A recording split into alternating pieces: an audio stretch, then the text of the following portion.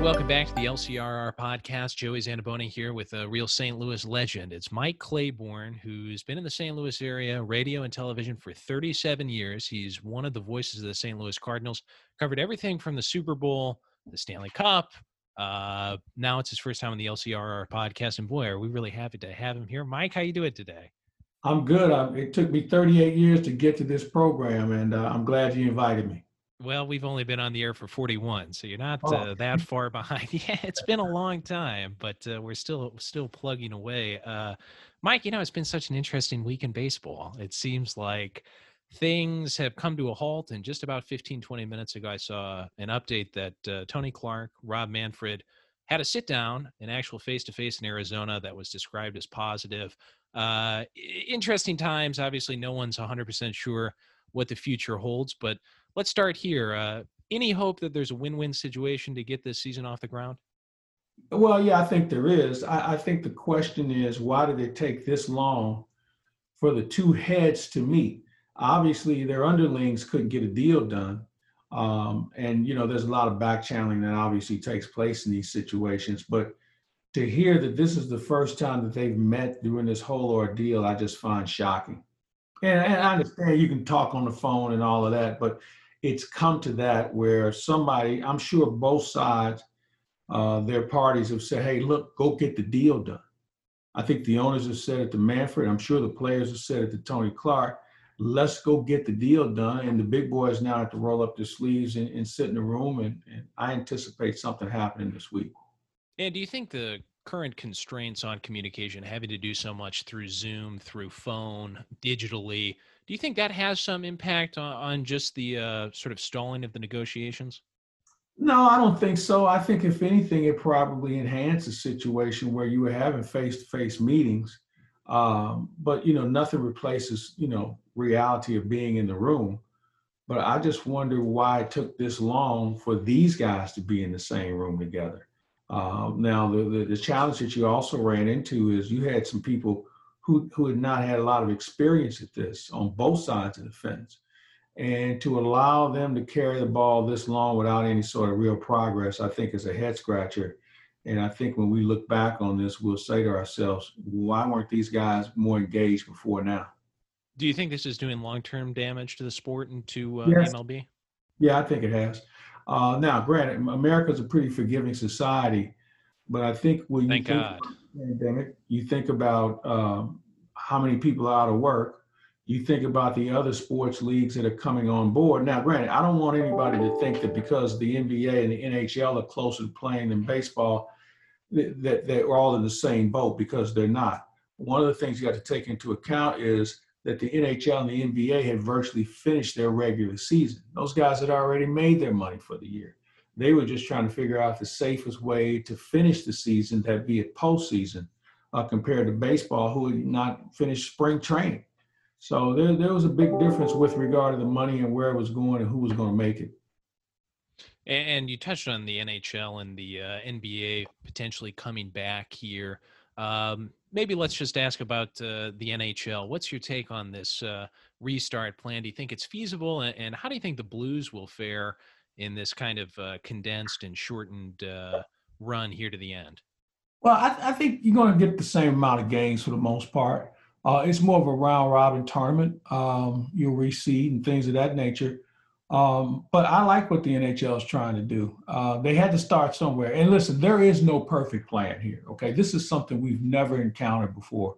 So you're going to have a lot of people that are trying to throw this on the wall. They're going to see what sticks and then go from there. I like the Blues' chances a lot. I know some people have not favored them to win the whole thing, but I guess my question would be, what team is better suited for the long haul? I mean, they're pretty deep, and that's something that a lot of teams won't be. Obviously, they're going to be healthy with Tarasenko coming back.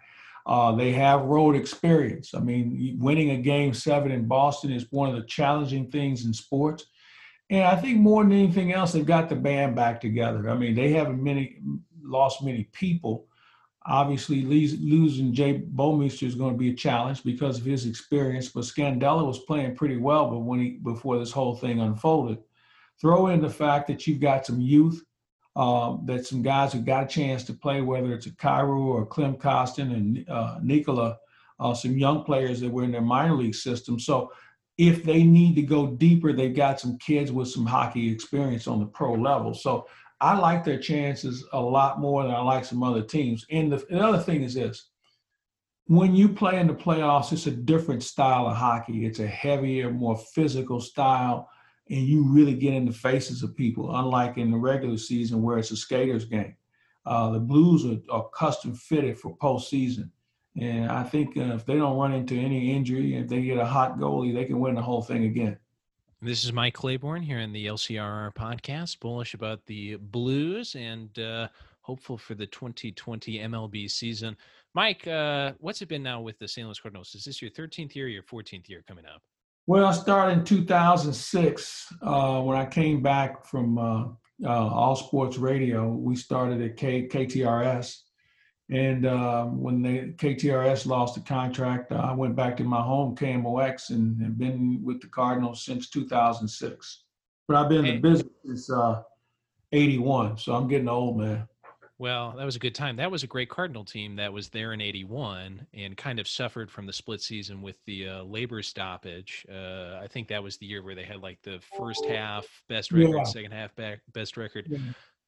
It's tough with these labor stoppages or these labor disagreements because so many great teams or great players maybe miss out on just the year of development or the year to really showcase their skills.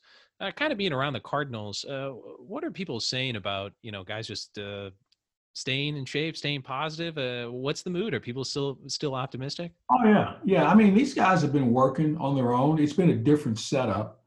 I think if the Cardinals, and I don't know how many games we're going to play. We may play 50, we may play 80. I don't know.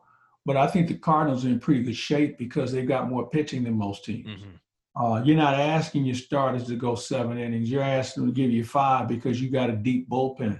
They're going to expand the rosters, obviously. And when you think about the guys that this organization has, especially pitching, that has big league experience and they're under the age of 25, 26 years old, you have to like what they can offer. Now, the question will be, will they be able to put enough offense together? And I think that's something we have to determine because now with the DH, you can move some people around a little bit, but you got to have your main guys play well for you offensively. Defensively, they're as good as anybody. So if they don't make mistakes in the field and they can pitch a little bit, that's going to give them a decided advantage over some other teams. Now, obviously, you've got the Dodgers you would have to contend with if you get to postseason, and you've got some other good teams out there. But when you look at the Central Division that they're going to be in and the teams that they're going to be playing, what's not to like about the Cardinals? I mean, the Cubs are going through a new manager. I don't know if they have enough pitching. Milwaukee, we don't know what they're going to do. And then when you look on the other side in the Central Division of the American League, Cleveland's a really good team. That's a team you might want to pay attention to. Minnesota is a really good team. They can swing the bat with anybody. But I think, when it's all said and done, the Cardinals should have a place at the table. And what players specifically do you think will benefit the most maybe from having that new DH role? Matt Carpenter. Yeah. Matt Carpenter is not the defensive player that Tommy Edman is, and you want to get Edman's bat in the lineup because he's a switch hitter. I think Matt Carpenter would bode well as a DH. At least we think he can. Now, I know he's been working on his swing and doing all the things that everybody says you do in the offseason. We didn't get a chance to see a lot of that in spring training. So you got to hope that when we do resume, he will be able to pick up where he hoped to have left off. And one of the things with him is staying healthy. So, that's the guy who I think can benefit the most from it as far as a DH on a temporary basis. You may look at an outfield situation. Maybe Dylan Carlson gets some at-bats and Dexter Fowler's your DH. Or, you can move that around a little bit. You've got some options in a couple of different positions where you can do that. This is Mike Claiborne here on the LCRR podcast talking about the 2020 Cardinals. We were talking a little bit before we started to hear about the future of the minor leagues, and I know that's something you're very interested in. I'm the voice in Johnson City, and there's been a lot of questions about kind of that going forward, not just this season, but it seems like the minor leagues in general are contracting and condensing What's your thought on that? Do you feel like that maybe is going to be good financially, but harm the game long term? Do you still think there's a sort of a future in these local communities? I would hope so. I just think they have to reconfigure things. There was a time when teams had 10, 15 minor league operations, but now it hasn't become as profitable for them. I mean, you make a big investment to hopefully get a guy to the big leagues. And I think most people probably should understand this. For all the kids who play high school, college, minor leagues, only 5% of them ever put their foot in the batter's box once. So, you're trying to find a half a dozen, 10 guys that eventually can come play for you. The rest of them will service your minor leagues. They will also be products that you can use in making deals with other teams.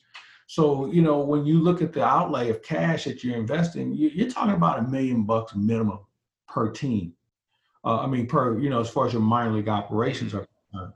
And granted, minor league players don't make any money, as you well know, Joey. These guys really have to scuffle in order to survive. So what I think you're going to see is you'll see some minor league cities, Johnson City being one of them. I'm sure they're going to have dialogue with other teams or cities in the region where they can reduce their travel expenses and make sure that everybody, shares in the pot in some way, shape, or form. Maybe there's a major sponsor who wants to get involved in trying to save it, because I think places like Johnson City certainly deserve some sort of baseball. I think the owners of these teams have to be smarter in how they go about doing some things as well.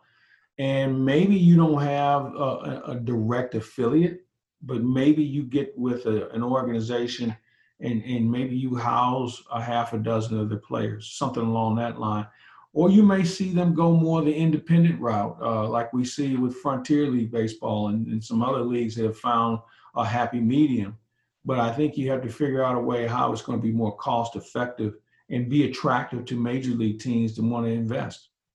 And I guess that the questions that sort of the contraction does raise is, does baseball still have the same cultural impact across America that it did even just 20 years ago? Do you still believe that on a whole, that the game will continue to be popular? I think we're at a crossroads right now. Not on just the major league level, but I think all across the board, because baseball has allowed other activities, sports, to really kind of come into play and challenge them during the time when they basically had the summer to itself. Now, with the pandemic, that's going to create a greater challenge, because it's going to do two things.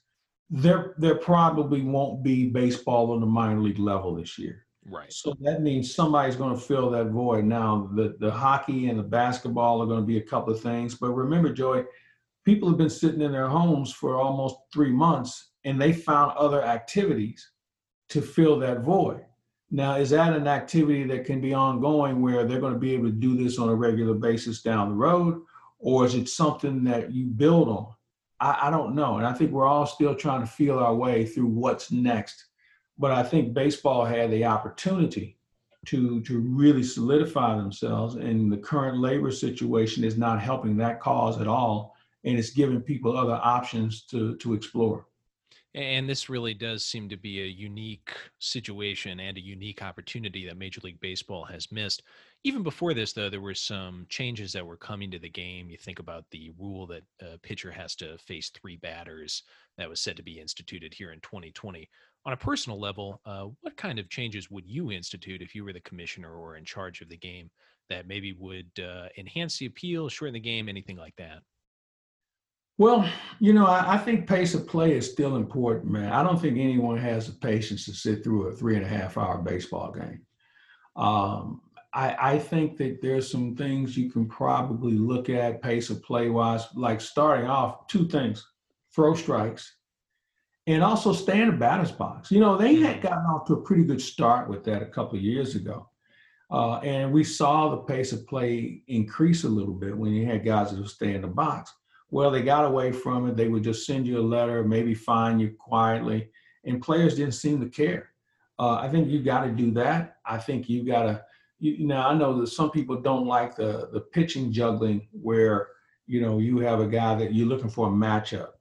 I don't think we have time for that anymore. I mean, if you can pitch in this game, you ought to be able to pitch to both sides of the plate. And if you can't, then you probably shouldn't be here. And I think that if you notice how slow the game becomes after the fifth inning, we can breeze through a game through five. And then all of a sudden you start making pitching changes because you're looking for a matchup. You're looking for a lefty-lefty matchup, or you're looking for a guy who gets a guy out in this situation more often than not. I don't know if we can afford to do that as much as we used to, because I think it really takes away from the pace of the game. Now, obviously, you lose a little strategy. If you're going to have the DH, that's going to create a little bit more offense. And I think people want to see people swing the bat, okay?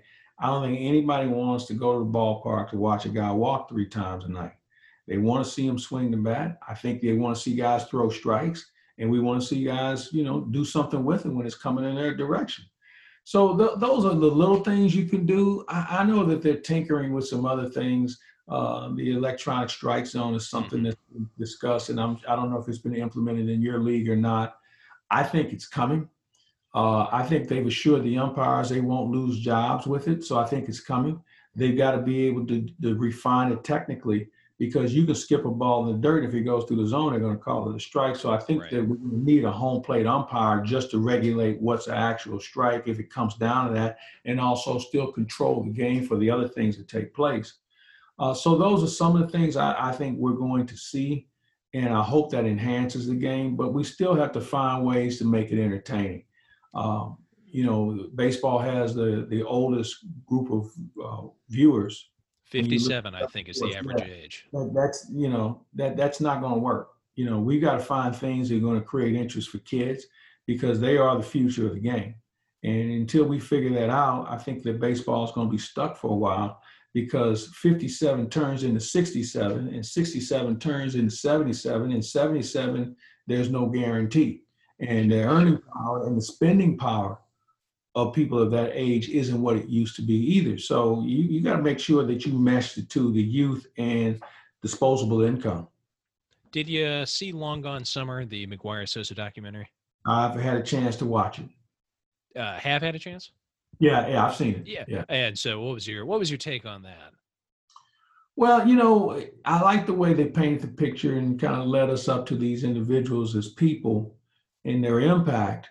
I think the downer was we found out later that guys were using, well, at least one guy admitted it, that he was using something that was now considered a performance-enhancing drug. At that time, it wasn't.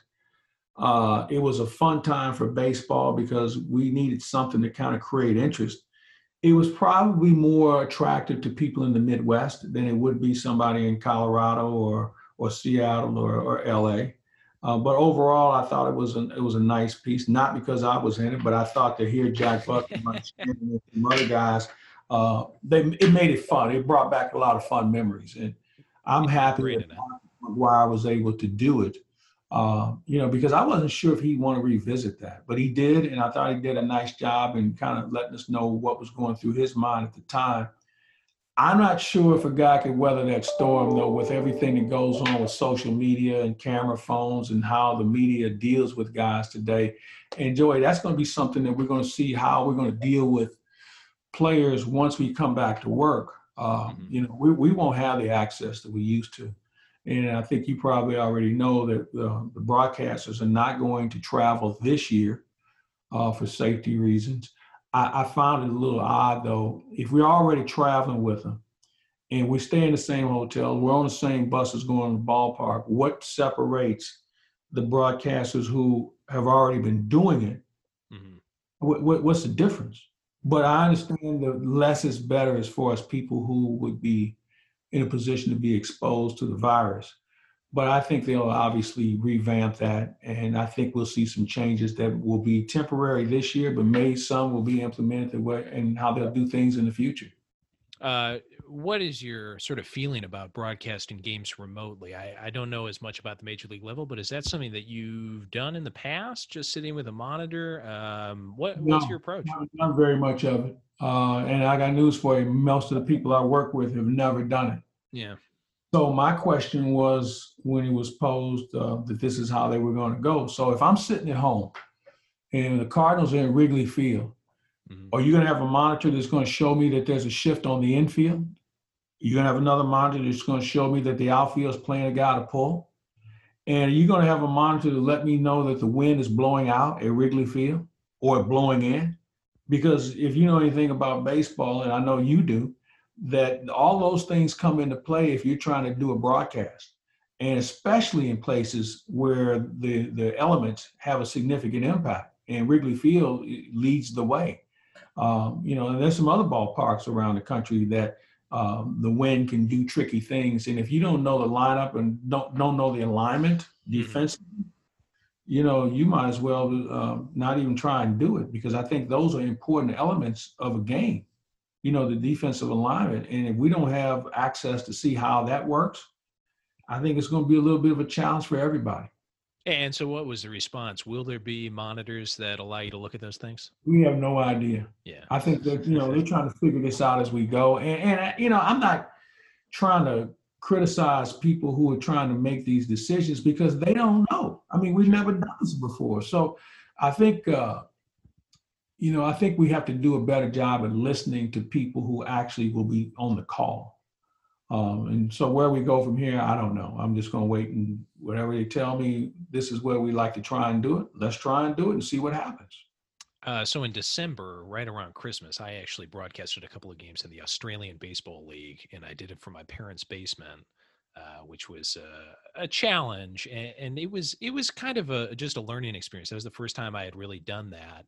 I was impressed by how sophisticated the camera setup was. That's really an independent minor league. And so to have a 5-camera deal did make it relatively easy to at least understand the action. But I felt kind of withdrawn from it, and it was harder to pick up on the subtleties of the game. So it just had kind of a mixed feeling about it, because it was a cool experience, but it was definitely challenging. I think some sports you could do it with. I know that the Olympics, and they've done cycling. There's some other sports you can get away with it. You can probably get away with it in football. But I think baseball, because of the situation and the positions and obviously the elements, it's a little bit of a different bird. Now, obviously, they're doing it with ESPN in the Korean League.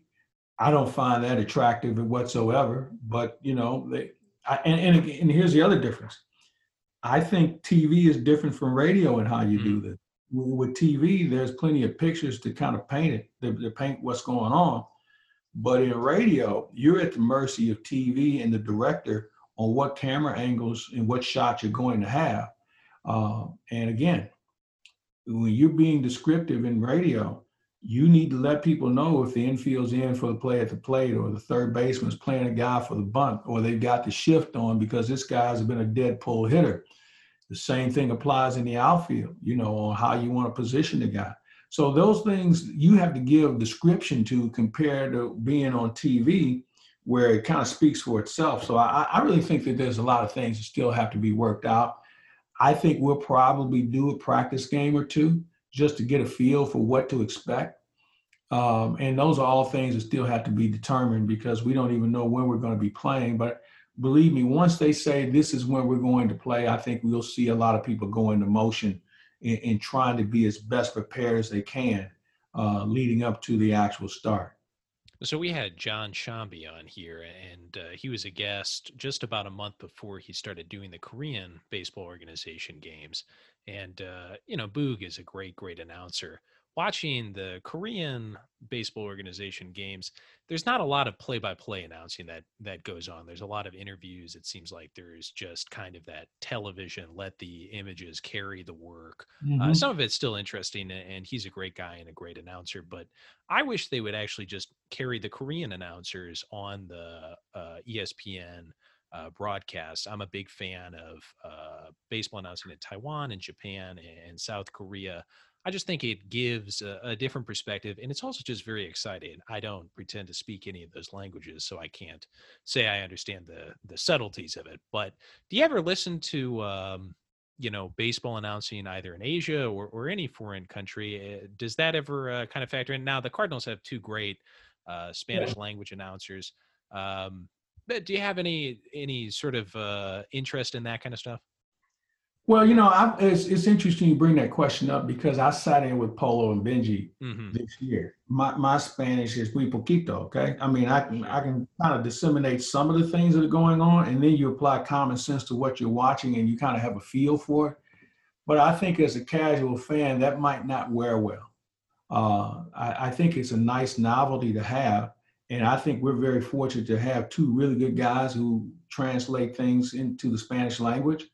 But I think for me to sit at home and watch that, I don't think I'd have great interest in trying to figure out another language. Now, granted, this is what I do for a living, so I can probably figure it out a lot sooner. But I think if you're trying to appeal to the masses, to have a guy from Korea on to try to talk about it, I think that might get old quick. Yeah, yeah. Well, maybe occasionally, maybe at just every so often an interval to have a little bit more of that, just to expose the American baseball public to the global game. There was a representative from the KBO just doing an interview on ESPN, I think a day or two ago, and he just said, we just see this as a missed opportunity that the MLB has not restarted to globalize the game, and Well, here's what I would say to that. And I think if you're going to do something like that, your base is probably more to the Spanish audience, Spanish mhm. speaking audience, than it is the Korean audience or the Japanese audience. Now if you're doing it in China where there's a bigger market, maybe there's something to it. But I think if you're going to tailor your game to be global, you need to find the languages that are most comfortable for fans. And I think the NBA proved that when they went to Europe, they went to Italy, they went to Mhm. Spain, they went to France, they went to places where the language was a little bit more universal, even if it wasn't the first language of Americans.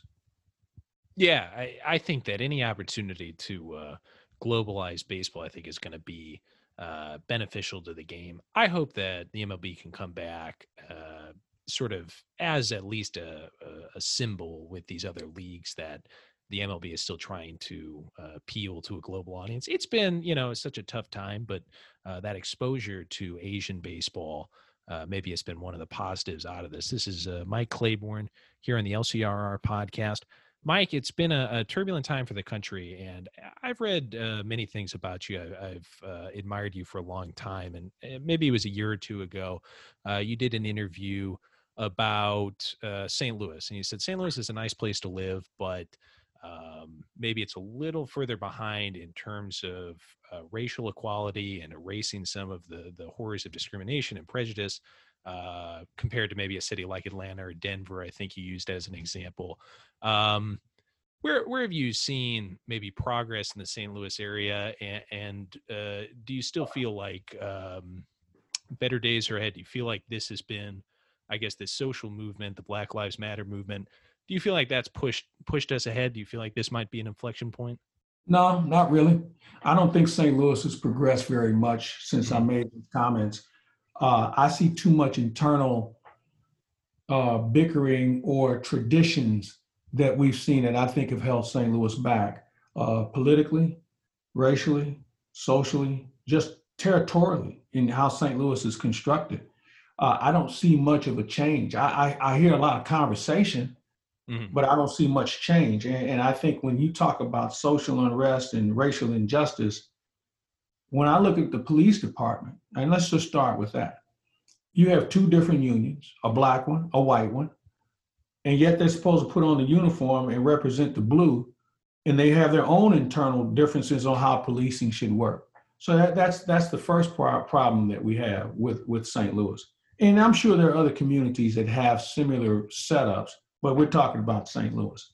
I Right. think politically, when you look at how this city is constructed, where you have the city and the county, and you can't they can't agree on anything, and they're servicing the same people, that's a problem. And we're not sure on how to consolidate because that means somebody might lose a job or somebody might lose some influence.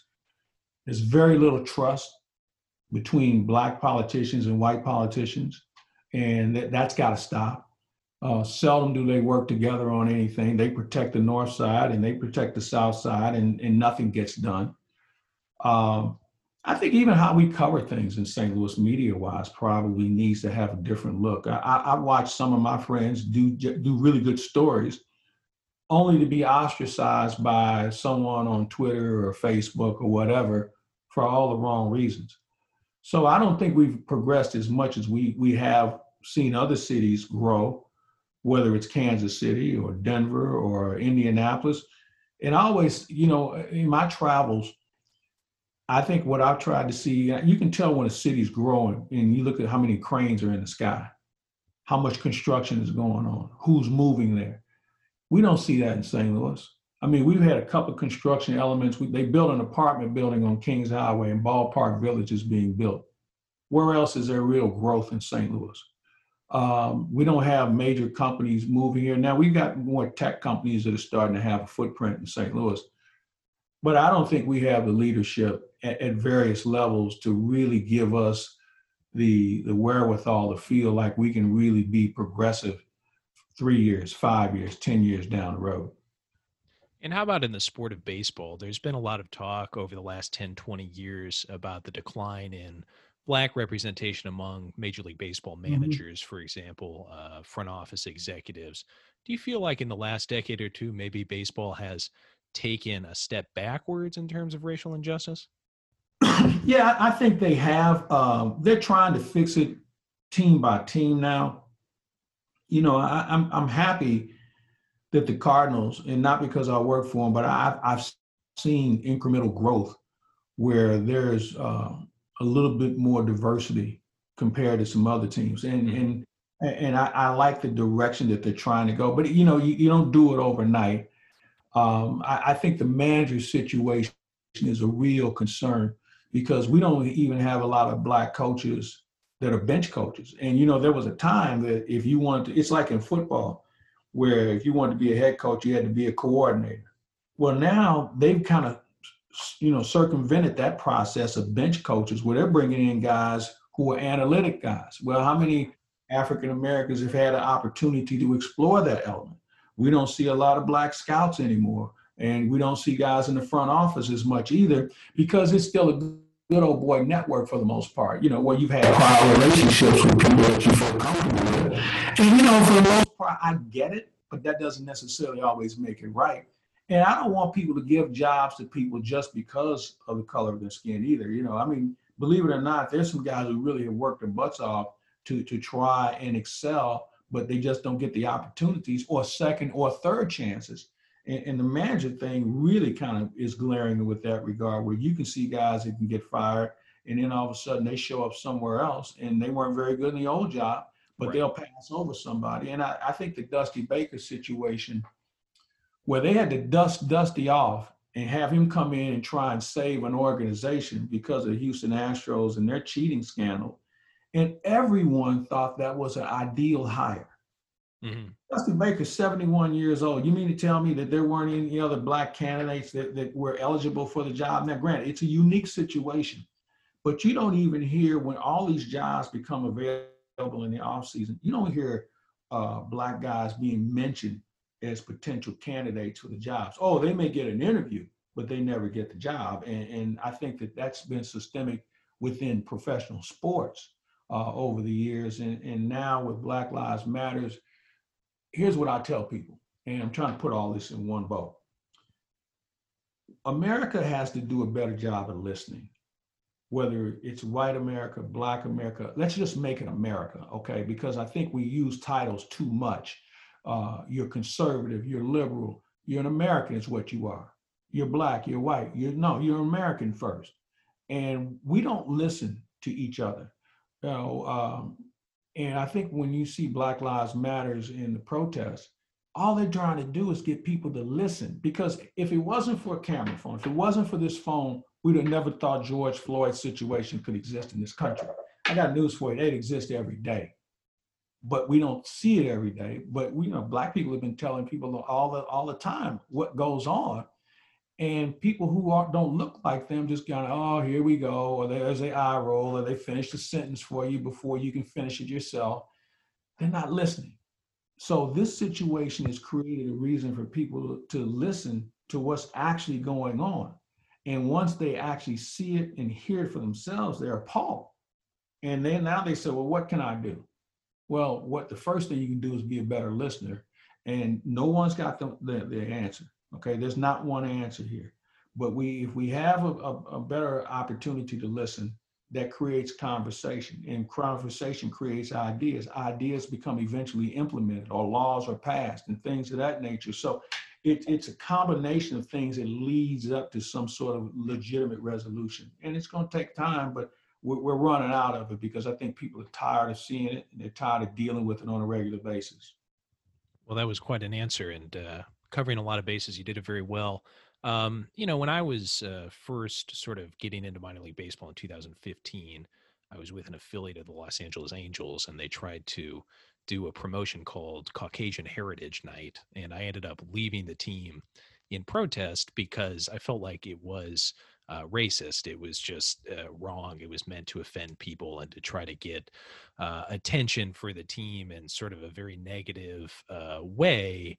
And it really opened my eyes to some of the problems of professional baseball, where people around that team, and then a lot of people I think who were fans, I guess, they didn't see any problem with um, that kind of ideology in a baseball stadium, in a professional sort of deal. And it was a complicated situation. I made the choice to leave the team, and I don't look back and regret it. But I guess I wondered, after sort of the whirlwind of it passed, what sort of concrete actions would be taken by Major League and minor league baseball to increase diversity and to commit to making the game one that reaches out to and supports African Americans specifically. And I guess I was wondering if maybe you could just touch on that. I know you said that there was Well, some progress being made. What kind of tangible things do you feel like they're doing to make that a reality? well, I think one of the things when you start having heritage nights, and the Cardinals have had some, they've had African American Heritage Night, they've had Latin American Heritage Day. It's more information. It should be informational because you can bring your kid to the ballpark, and if you've seen how we do it here in St. Louis, it's one where it's informational. They're playing music, they're talking about their history in the game, and for people who aren't of that persuasion, it gives them a chance to learn.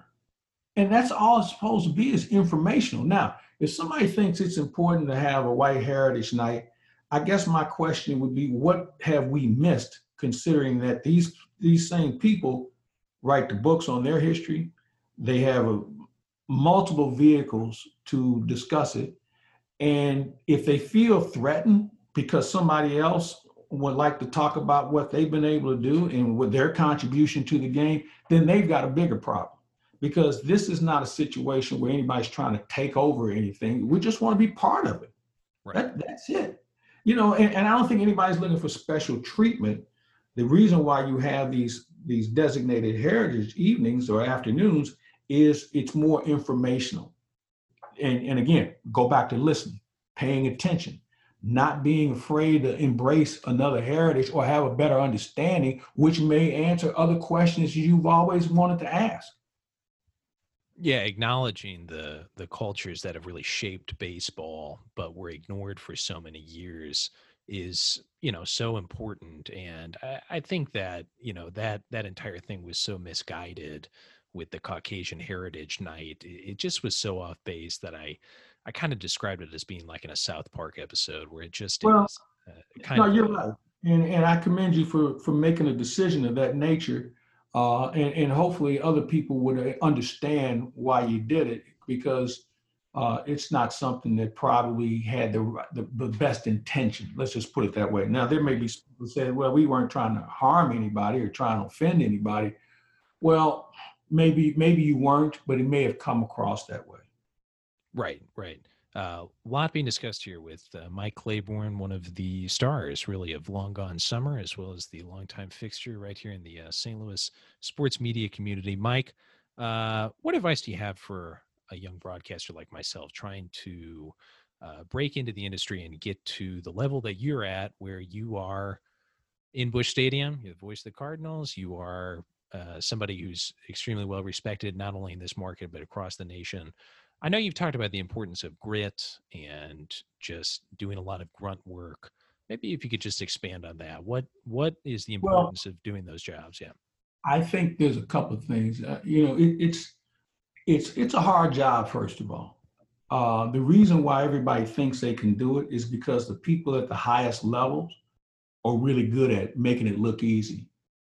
I think the one thing I always try and tell young people is pay attention.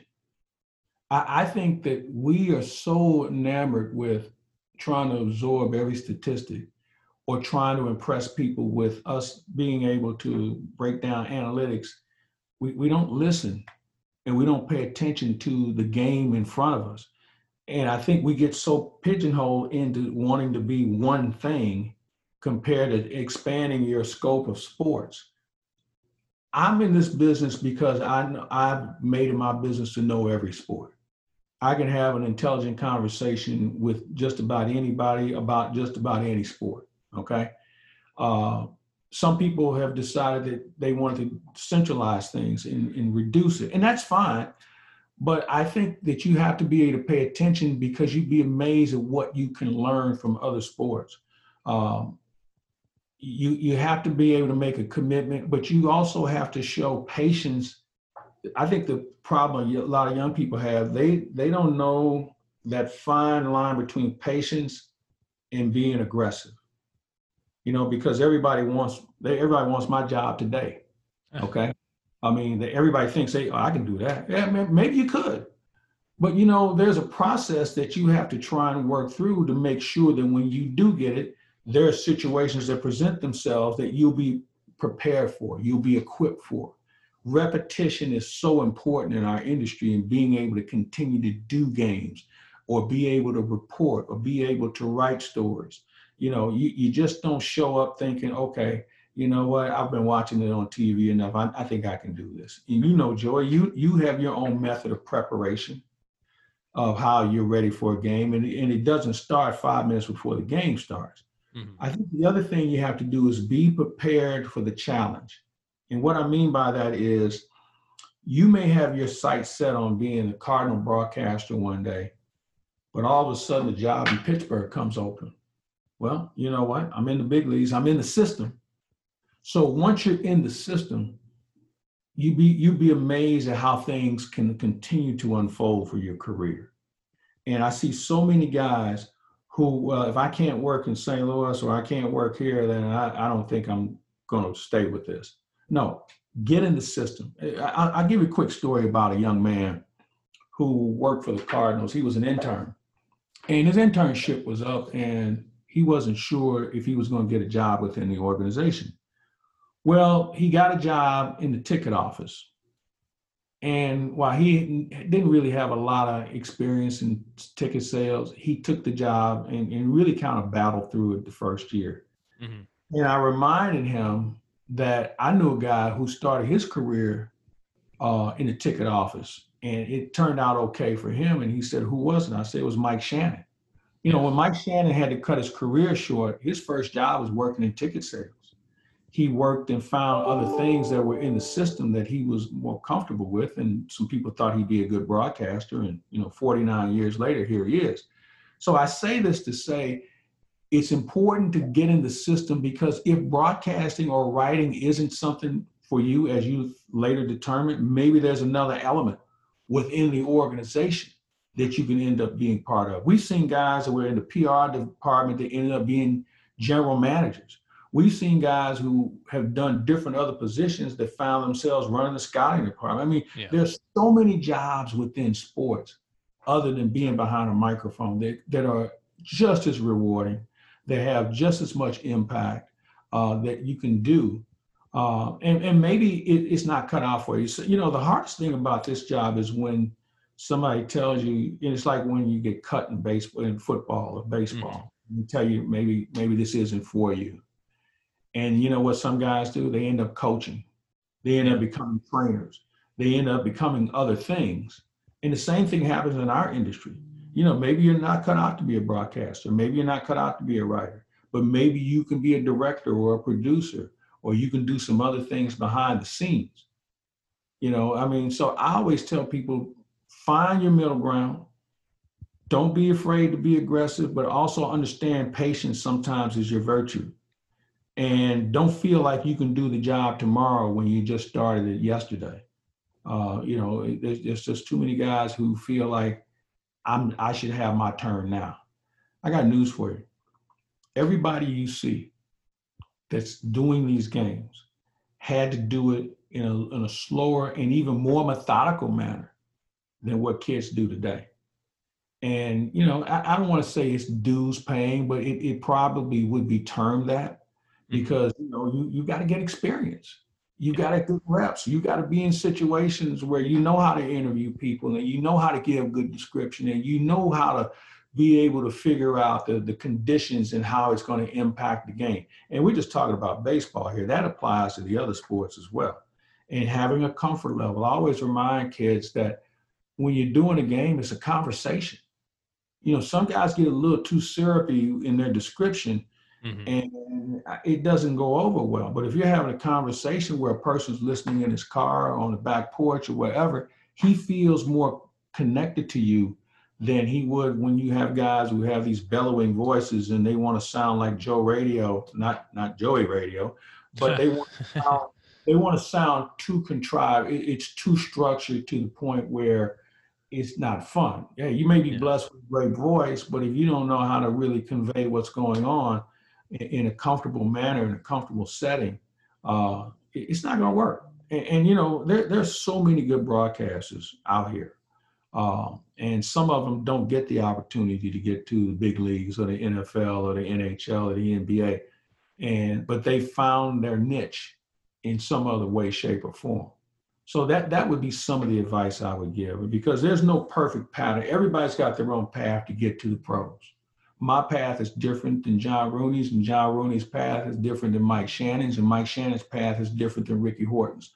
And Dan McLaughlin's path is different than somebody else's. I mean, everybody's got a different path, but they all have the common understanding of what kind of work it has to go into it from a preparation standpoint.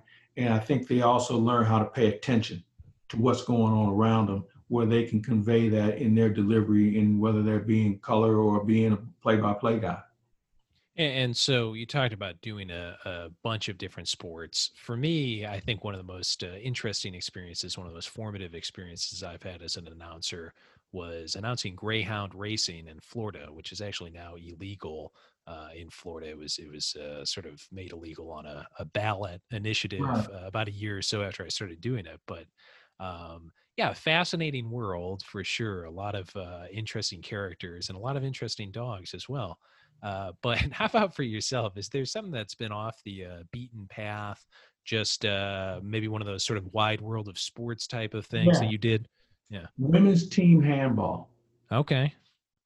Bob Ramsey and I did that, gosh, it had to be 25 years ago. And we did women's team handball. They used to have this thing called the Olympic Festival. It was kind of a precursor to the Olympics. And they had it in St. Louis. And the radio station we were at wanted to be involved. And they said, well, yeah, we got plenty of sports you guys can call. And somebody said, hey, what about women's team handball? Yeah, what about it? And they said, we'd like to try and do that, because there was a couple of girls from St. Louis that were on, they were trying to promote them. And, yeah, we'll give it a shot. We went over the rules and kind of thought about what we would do if it was recess on the playground. I'm sure we did it as kids. And we had a ball doing it. I've done water polo. There's not many things I haven't done. And I've always found a way to have fun with all of them. I haven't done greyhound racing, though.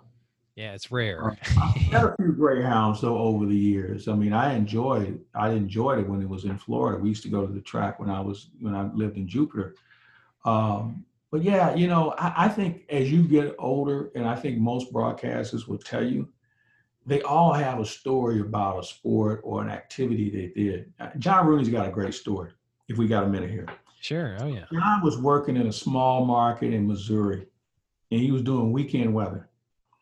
And, back then they have you do weather and sports.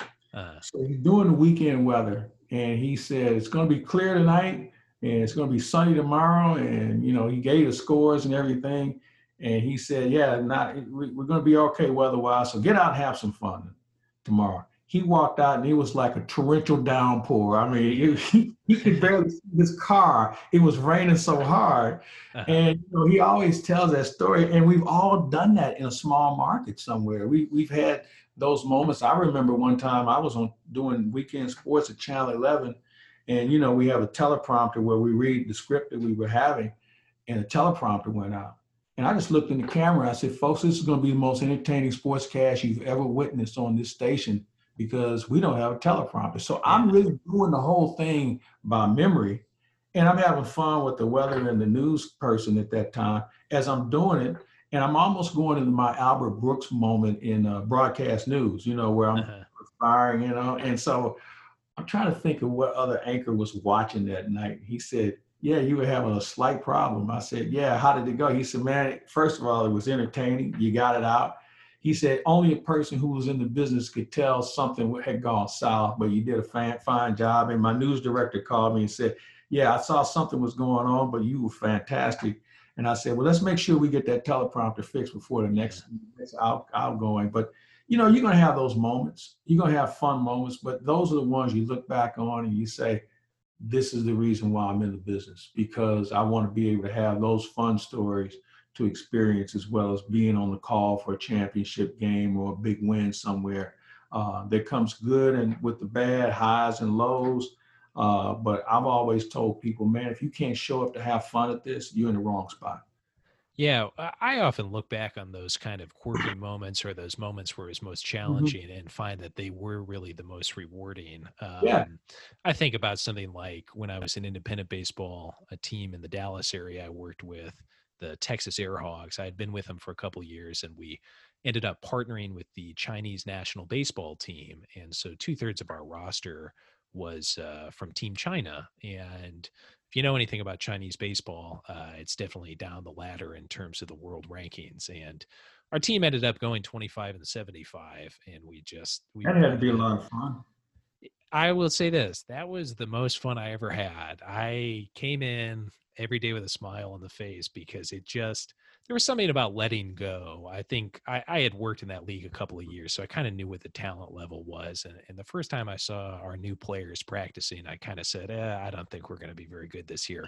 But they had a lot of innocence. And by the time most players get to independent baseball, they're 25 or 26. They've been in affiliated baseball, and it didn't work out for some reason. And it's easy for those players to get a little bit cynical about the situation in independent baseball, just them being there. Now, a lot of them are still very good and still have fun, but they can get a little bit cynical. And I often think about a player from that team, from the Chinese national team, and he came in to the situation with all of his teammates, and he did a magazine interview while we were in the about halfway through the season. And he said, when I walked in and I saw that Airhogs jersey in my locker, that to me was the greatest moment of my life. And I remember when I read it, I thought, boy, I've seen so many players who came in here and said, boy,